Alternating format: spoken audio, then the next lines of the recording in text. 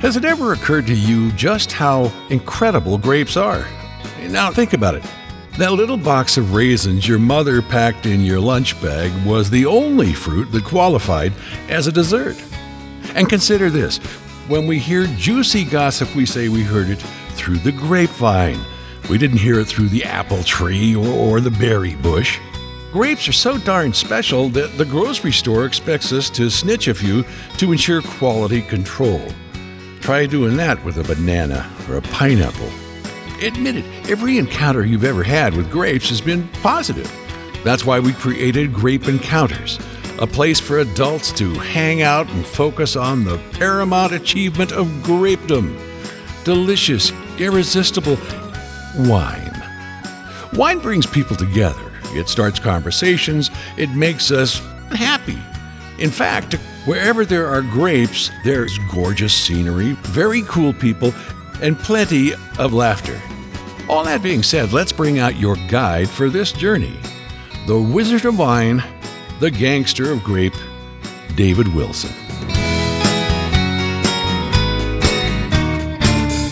You know what's really funny is 15 years ago, I was sitting around trying to figure out what to call this show. 15 years ago, 665 episodes ago, and I was trying to work the word wine into the name of the show, and it ended up being Grape Encounters. And I'm actually really glad that that is the case, because so much of what we talk about doesn't really fall into that conventional wine category. The wine industry has gone absolutely bananas and have created so many new products and hybrid products that wine, in its traditional sense, is just a small portion of what people are drinking right now.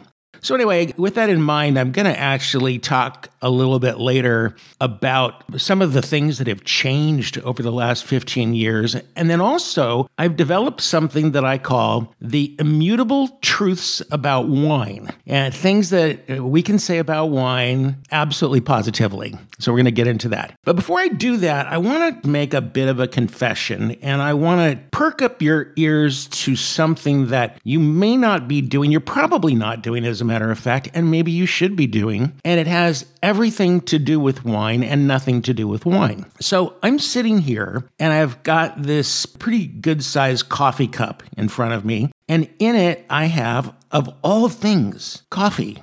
Except I made the coffee in a way that I would never have made it in America. And for those of you who are just listening for the first time, we're in Italy. And you would think that in Italy, wine would be the biggest thing for people. I'm going to tell you what, it's not. It's coffee. The people get excited about coffee. They can't live without coffee. Coffee is a drug here in Italy.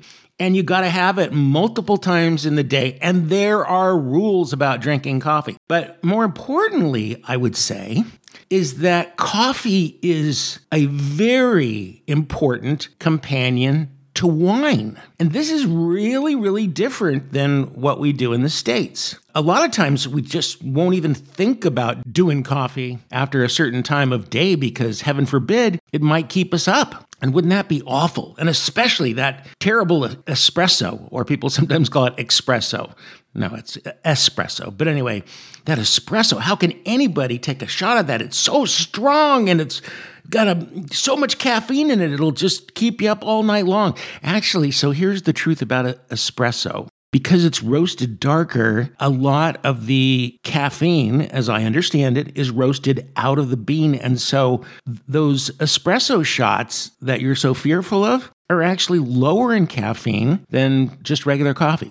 But anyway, I was saying I have this mug of coffee here, and if there were any people around me other than an engineer, I would be in trouble because I am breaking every coffee rule right at the moment. Well, first of all, I'm drinking it out of a cup with advertising on it, and the advertising is for a company called Kinder. And Kinder makes amazing chocolates.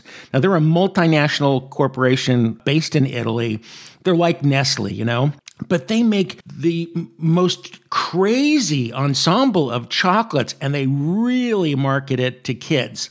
And pretty much every chocolate they make has a picture of a really clean-cut little boy on it. And there are no girls on the chocolate, and I don't know why. And this kid's got wonderful teeth, and I'm just going to tell you that I try to stay away from this chocolate because it is the most delicious thing you could possibly imagine. And they have this one bar that just drives me crazy. It's called the Bueno. Boy, I'll tell you, it pairs with wine, it pairs with coffee, it just pairs with life. And it's got this creamy filling in the middle and chocolate on the outside and a little crunchy thing. So good. Okay, I'm getting off the topic. But anyway, what I wanted to go back and just mention to you is this, that coffee is constantly paired with wine here. So it's really unusual not to have a meal with wine and then follow it up with coffee. It's just almost imperative. Oh, let me go back to the cup on my desk. So I would be in trouble for this because, first of all, I've poured myself way too much coffee. Here, it's just a shot. Number two, I put cream in it, real cream. That's a no-no. You can have a cappuccino in the morning. As the day progresses, no, you don't get fancy with your coffee. It's just a shot of espresso. They will tolerate a little bit of sugar in there, but that's it.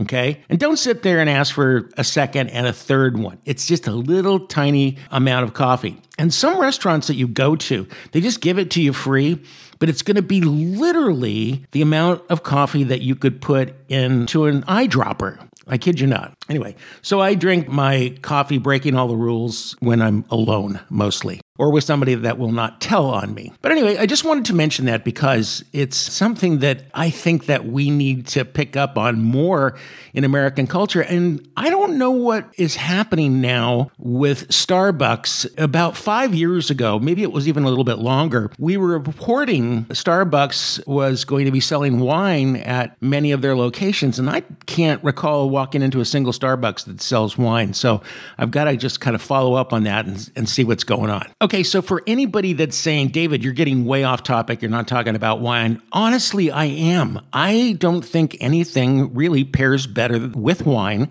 than coffee. And I think we're missing the boat. And I'm going to just tell you this before we go to break, that there is a coffee maker that you can buy. And you can get it in the States. And if you have trouble finding it at a local store, just go to Amazon. And it's called a mocha pot, M-O-K-A.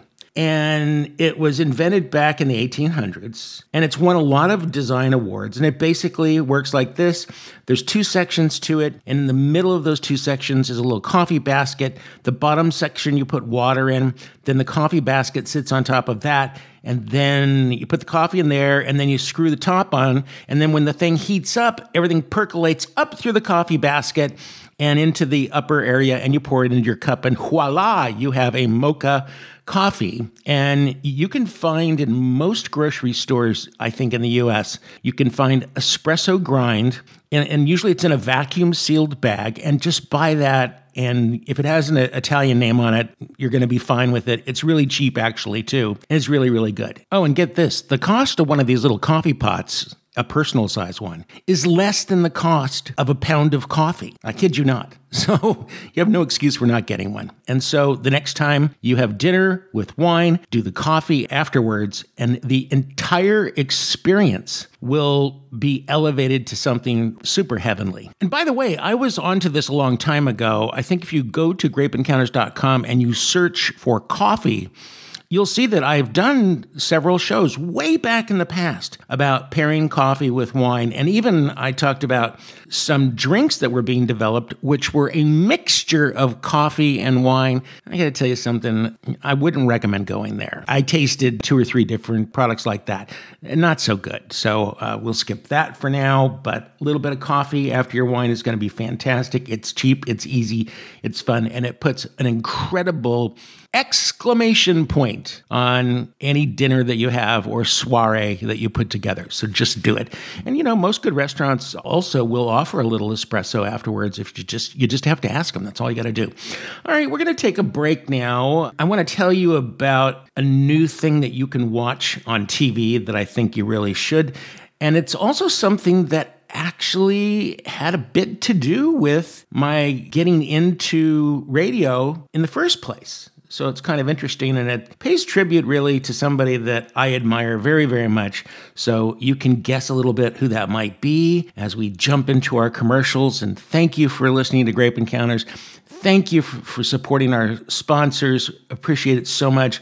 And Total Wine and More, thank you for sponsoring the show. You are so wonderful, and I am so proud to have you here. So thank you from the bottom of my heart. Every time I visit Total Wine and More, something amazing seems to happen. On my last visit, I picked up this Cabernet at a totally low price, and it became my instant favorite. Well, until my next visit. Check out the mind-numbing selection of wine, beer, and spirits at TotalWine.com, where you'll find what you love and love what you find. Please drink responsibly. Be 21.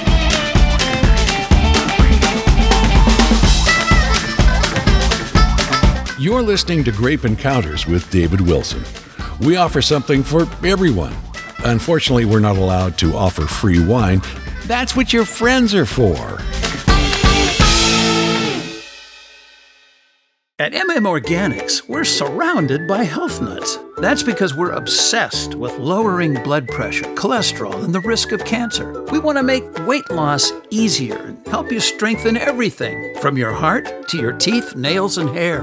Full disclosure, those health nuts are actually dry-farmed, heirloom, certified organic raw walnuts. Rich with essential vitamins and nutrients, they're vastly superior to other nuts. Imagine, walnuts can actually lower stress and boost your brain power. No wonder Organics customers are so darn smart. Organics.com is where you'll find our uniquely irresistible raw walnuts, walnut butter, oil, and flour, sprouted flavored walnuts, and decadent fair trade chocolate covered walnuts, which pair beautifully with our legendary two-horse port-style wine.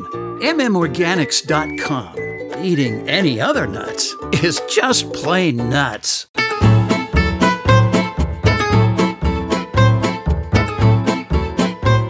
I want to do a little bit of celebrity stuff now. I haven't done much celebrity stuff in recent weeks, so I have a couple stories I want to share with you. One of them is about a new program. It's on HBO Max. I've gotten a glimpse of it, and I'll tell you something. If you're a foodie or a wine lover, if you're into the culinary arts, you definitely want to check out on HBO Max a new program called Julia, and it is about the iconic Julia Child. The star of this show is a British actress by the name of Sarah Lancashire, and then David Hyde Pierce plays Julia Child's husband. I've seen a chunk of this show. There are, I think, 3 episodes out now.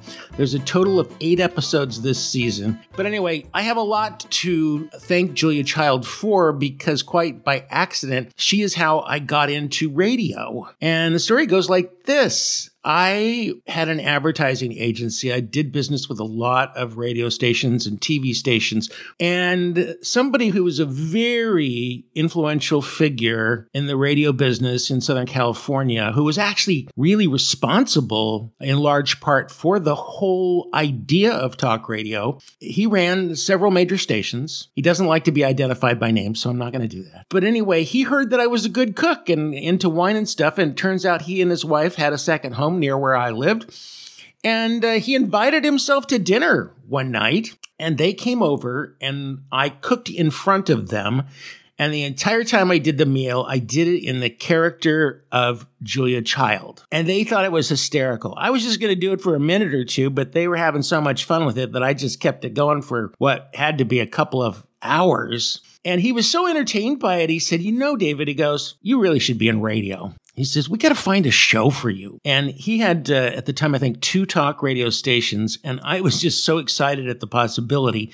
He invited me to an appointment the following Tuesday. And the whole time I'm thinking, what do I want to do? What do I want to do? And then on Monday, he calls me to tell me that he was no longer with the company. There'd been this major buyout.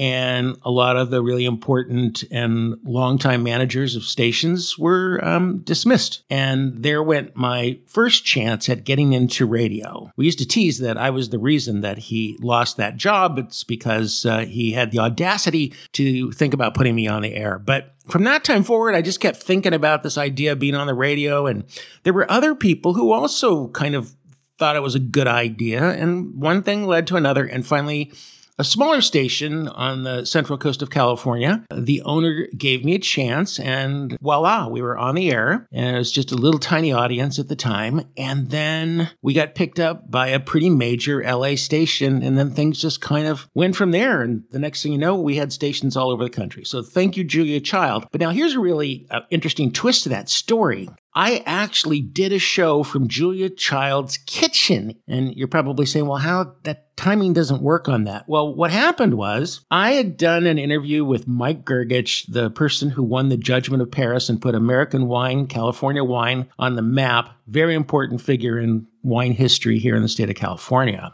And I did an interview with him, and he's just so important, so iconic, and I'm not sure how the connection was made, but they were putting some of Mike's stuff into the Smithsonian, and I ended up talking to the person who was in charge of that exhibit, and they said, hey, why don't you fly to DC and do a show from the Smithsonian? And I said, of course, are you crazy? So the other thing they offered me was the opportunity that while I was there, I could go to Julia Child's kitchen, and I could do a show from there as well. They had reconstructed her kitchen from her very famous TV show right there in the Smithsonian, and I got to go there and do my show from there. Anyway, it was quite an honor. I got there early in the morning, and so I got to go in before anybody could come in. The doors were still locked. It was just me and my chaperone, and that was so weird to be able to walk around the Smithsonian just with an escort. It was so cool. Anyway, you can actually find those shows on my website, grapeencounters.com. They're still there. You could just search for Smithsonian. I think that's all you need to do. All right.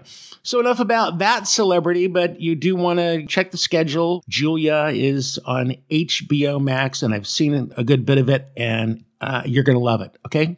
All right, so next celebrity is Cameron Diaz, and I love her as an actress, but she has actually stirred up a little controversy because she and her partner started this wine business, and they kind of torqued a few people. And I'm going to say that I have never had these wines. I don't know anything about them from a taste standpoint. I got nothing against this wine. The brand is Avaline, and if you go to their website, they go on and on and on about clean wine and health claims and things like that. And what's happened is it's torqued other people, and especially there's a journalist or two, it's the San Francisco Chronicle, that just have not been very happy about this. The reason it's been upsetting is because they've kind of implied that everybody else is doing it wrong and they're doing it right. And I just want to say this, quite simply put. You know what? Don't believe labels, period. I was in the advertising business pretty much my whole adult life. And when I see people putting out packages that say 6% real juice, which means that 93%, 94% of something that you think is a fruit juice is just chemicals and stuff like that, you know, you become just suspicious of everything.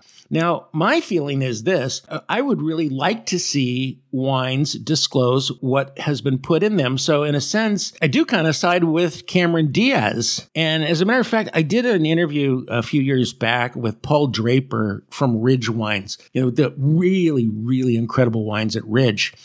And he's a full disclosure guy and has been very much at the forefront of encouraging other wine producers to just put it out there. So many of the things that are added to wine are pretty innocuous anyway. And maybe there are some things that you don't want to consume, and it would be so easy to just put it on the back label. Or, you know what? I don't know a winemaker in the world that wouldn't tell you what's in their wine if you asked them. You know, it's not like they're really hiding things. Now, there's this one thing called Mega Purple, which causes a wine to look more robust. It'll make it a deeper color and add a little bit of sweetness to the wine.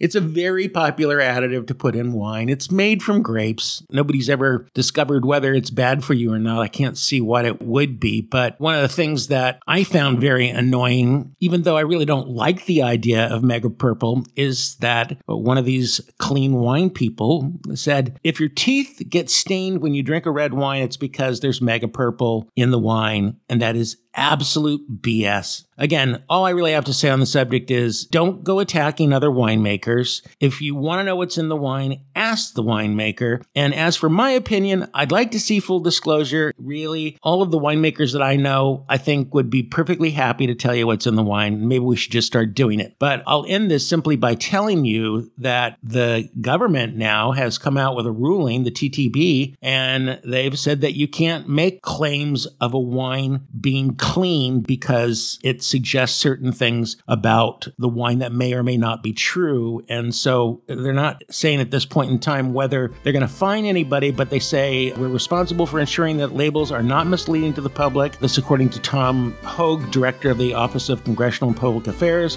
at the Alcohol and Tobacco Tax and Trade Bureau. He says, just as a wine label can't promise to cure your headaches or increase your energy, it also isn't allowed to use the word clean to imply that it's healthy for you. So there you have it. There's more to this story coming, I can tell you that, but that's going to do it on that subject for now. We'll be back in just a moment with my immutable facts about wine.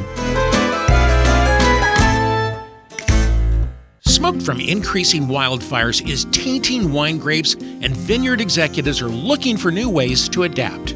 PureFresh Wine's O3 technology helps vineyards overcome the problems caused by wildfire smoke by treating grapes pre-crush to improve fermentation and overall wine quality, as well as removing smoke taint.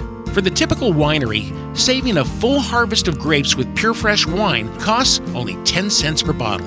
O3 technology has been approved by the FDA and USDA. It leaves no residue and uses no chemicals. It provides many benefits to wineries, including the removal of sulfur, pesticides, and fungicides pre-crush, the reduction of bad bacteria and mold issues, an improvement in roundness and fruit-forward palate notes, and so much more. Most importantly, it safely and naturally breaks down smoke taint molecules to save grapes from damage. Rescue your harvest from smoke taint. Visit purefreshwine.com today. When you discover a new favorite bottle of Chardonnay, sparkling wine, or artisan spirit at Total Wine & More, you'll discover a whole lot more, like the friendly smile of an expert guide, ready to help you find that perfect bottle, and the confidence of knowing you just found something really special. Explore the wondrous selection and totally low prices at TotalWine.com, where you'll find what you love and love what you find. Please drink responsibly. Be 21. This edition of Grape Encounters is brought to you by Total Wine & More. When you discover a new favorite bottle of Chardonnay, sparkling wine, or craft spirit at Total Wine & More, you'll discover a whole lot more, like the confidence of knowing you just found something really special. So explore the wondrous selection at TotalWine.com, where you'll find what you love and love what you find. Please drink responsibly. Be 21.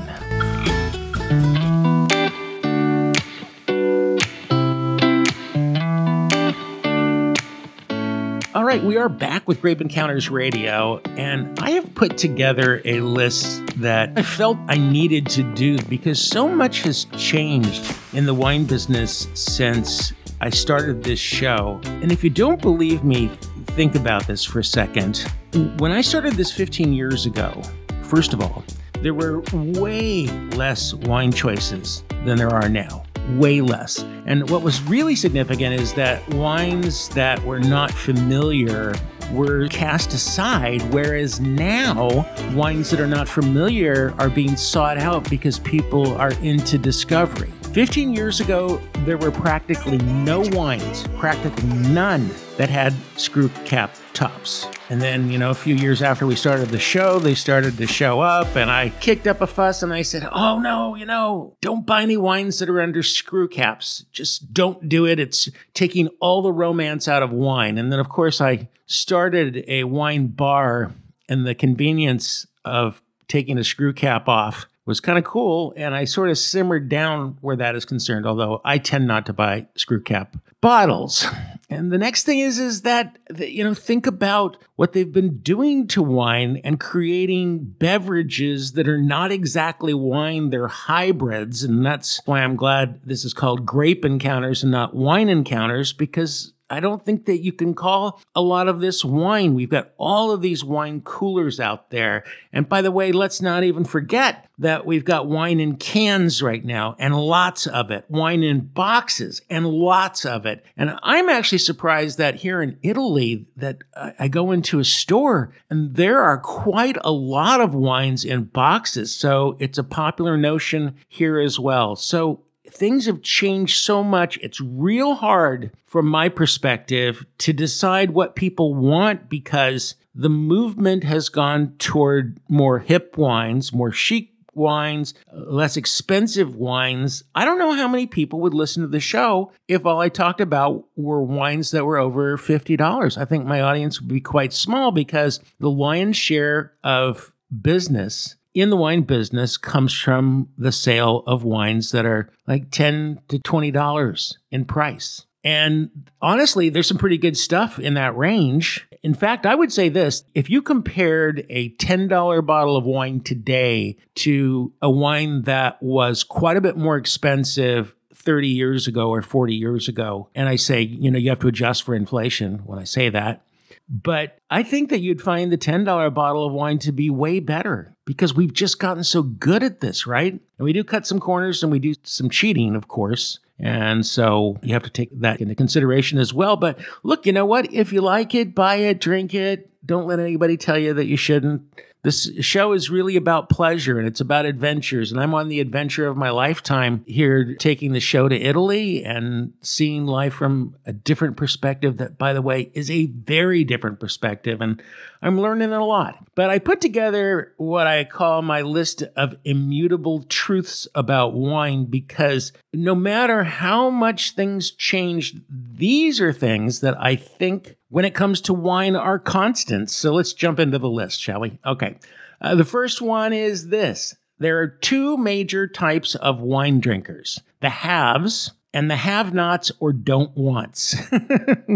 And, I threw the have-nots and the don't-wants together because they're really one and the same, except that the have-nots maybe just can't afford to buy $100 bottles of wine, and the don't-wants just think it's completely ridiculous, and they may have plenty of money to do it. And the haves, of course, are the people that will spend anything that they want to indulge themselves. And hey, nothing wrong with either side, but there's always going to be this split in the wine world, and there's going to be certain groups of people that are going to buy really expensive stuff, and there are some that will never, ever taste it.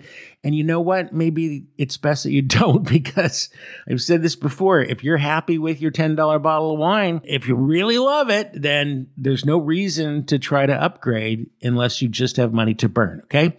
Second immutable truth. Most wine is either delicious or not delicious. Now, I know that sounds completely absurd, or it sounds like it's obvious, but you know what's really interesting is that you never hear stories about wine being thrown away because it wasn't sold. There is somebody out there that will drink it. There is somebody that will think that a wine that you hate is delicious, and there are people who will taste what you love and they'll think it's terrible. And wine is a very subjective thing, and we've got to remember that. And you can't be shoving a wine down somebody's throat who doesn't like it, because nothing that you say about how that wine was made, how incredible that winemaker is going to change somebody's mind. Now, there are lots of people that'll pretend to like it, but for the most part, they're just lying to you. So stick with what you love and don't criticize what somebody else loves. Some wine is delicious and some wine is not.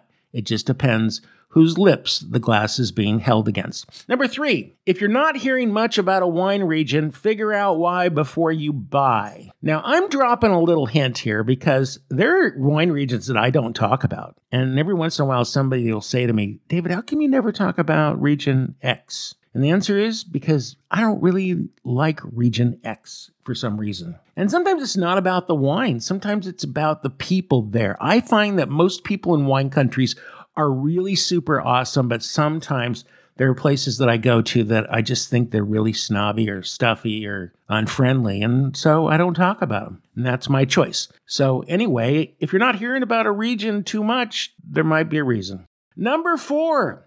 Our fear of the unfamiliar is robbing us of happiness we didn't know was there for us. Robbing us of happiness that we didn't know was there for us. I really am talking about things that you haven't been willing to try and that you should. Like a really good example is the wine Tanat, T-A-N-A-T. So delicious. And you don't see very much of it, but it is so, so good. So the next time you go into a Total Wine and More, just ask them, say, hey, show me something that I've probably never had before. And I like Petite Syrah, or I like this or I like that, and let them turn you on to an experience, whether it's Total Wine or some other store, let them turn you on to an experience that you've never had before. All right, let's see. Number 5. It turns out we Americans are the wine snobs. Who would have thunk it?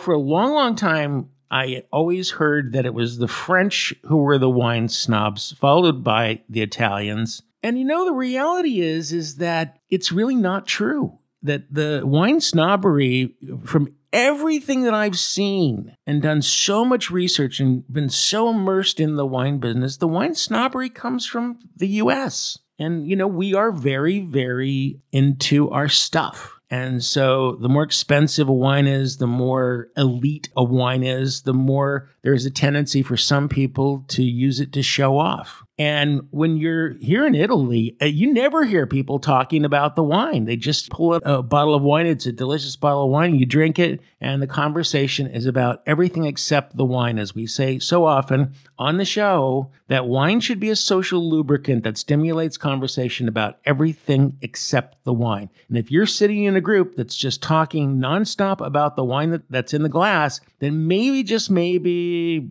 you might want to hang out with somebody else for a while. Just take a little break, okay? Let's see. Number 6, people in other countries with far smaller income drink better wine for less, proportionally.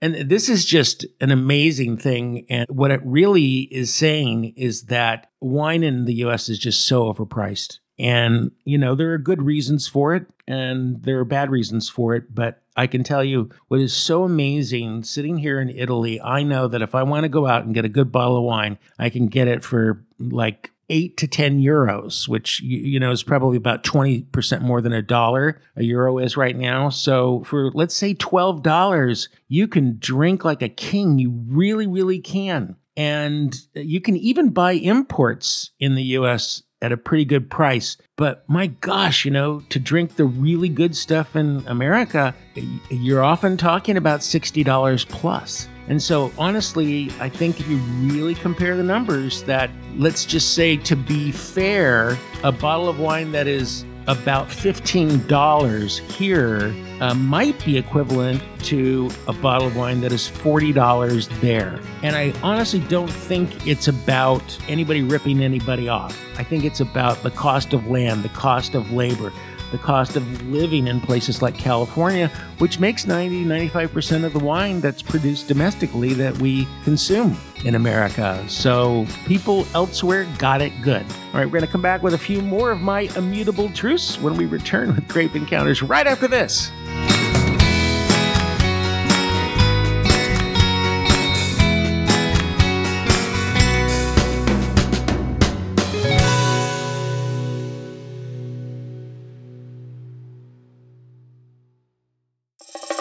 Something amazing happened to me the other day at Total Wine & More. I found my new favorite Cabernet Sauvignon at a totally low price. As soon as I picked it up, it felt like, aha, I knew it was the one. So go explore their wondrous selection and you'll feel it too. Because at Total Wine & More, you'll find what you love and love what you find. Download the Total Wine app or visit TotalWine.com. But please drink responsibly. Be 21.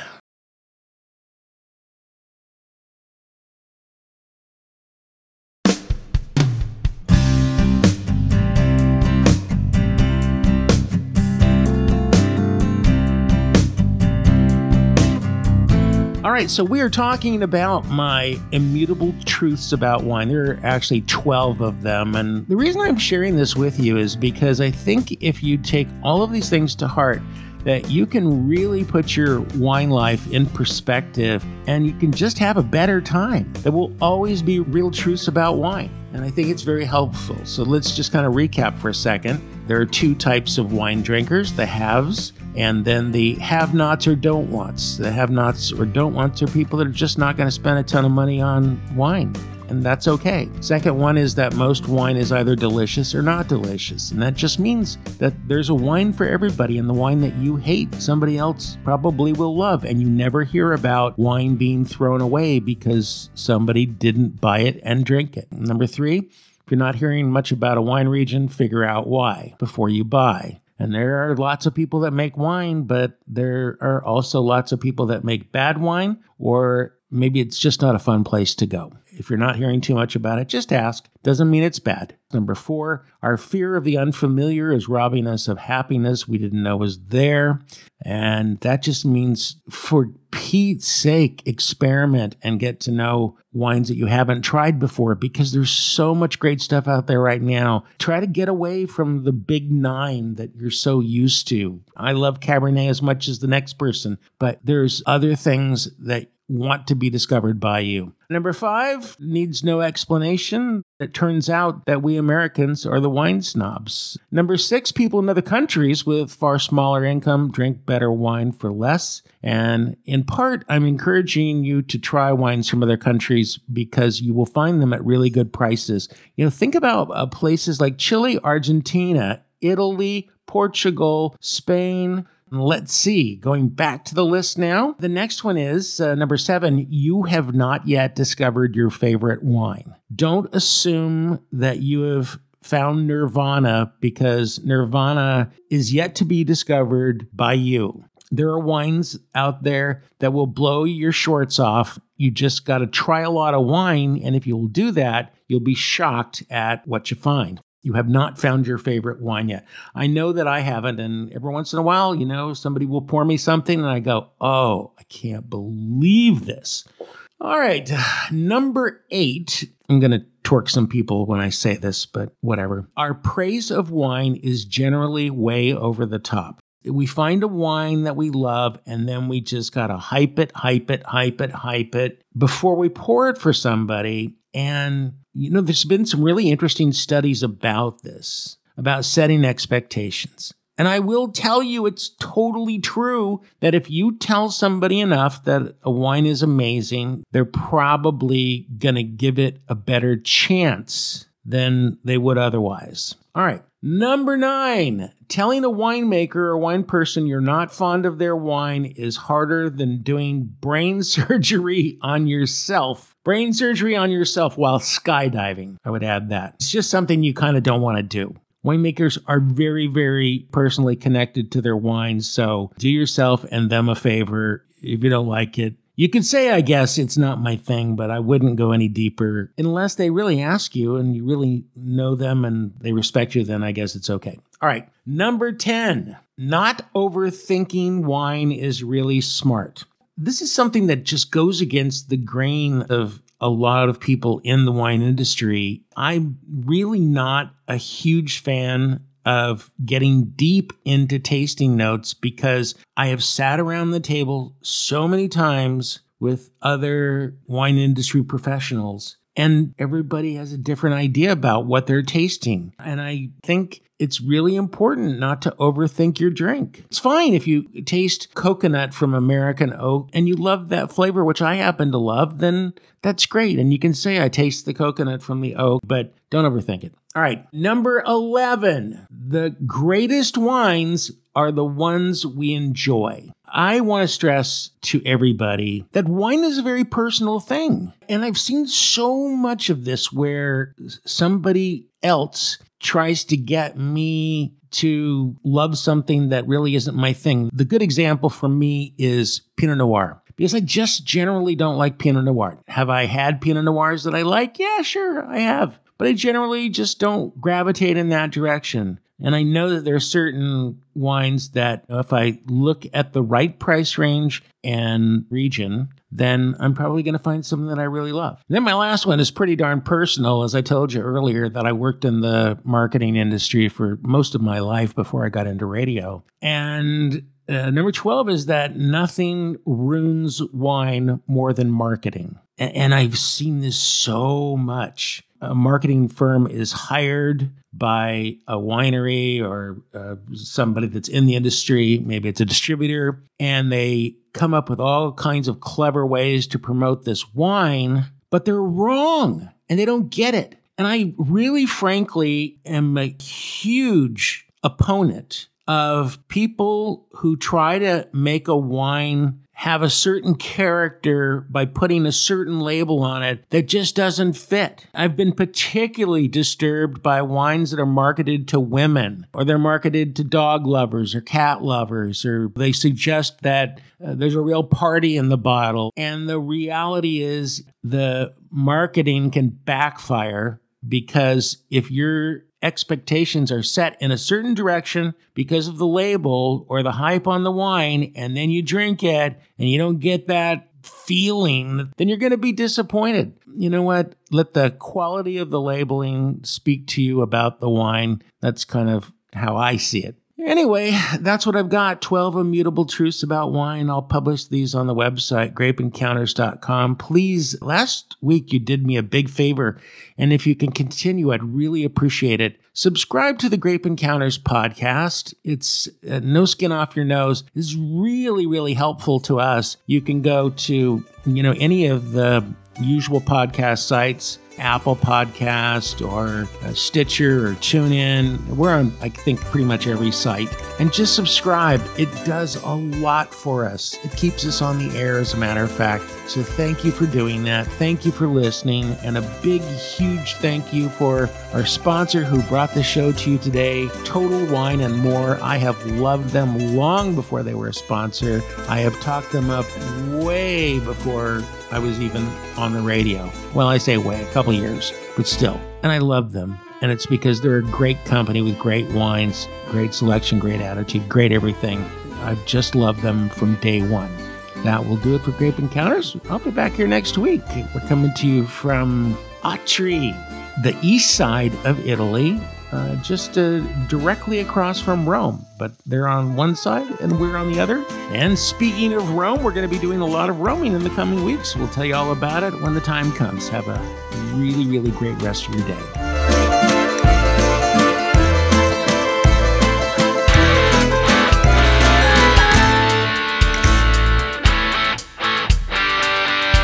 Are you following Grape Encounters on social media yet? You're not? Well, you should be. It's the best way to hear the latest, juiciest, unfiltered wine stories. It's also the single best way to keep our unpretentious, decidedly different wine conversations going strong. We're on Instagram and Twitter at Grape Encounters. For tons of content on Facebook, you'll want to join our Grape Encounters Radio group page. Or if LinkedIn is more your thing, connect with me by typing Grape Encounters Radio or Grape Encounters David in the search bar. Here's the deal. The more you click, the more I'll pour.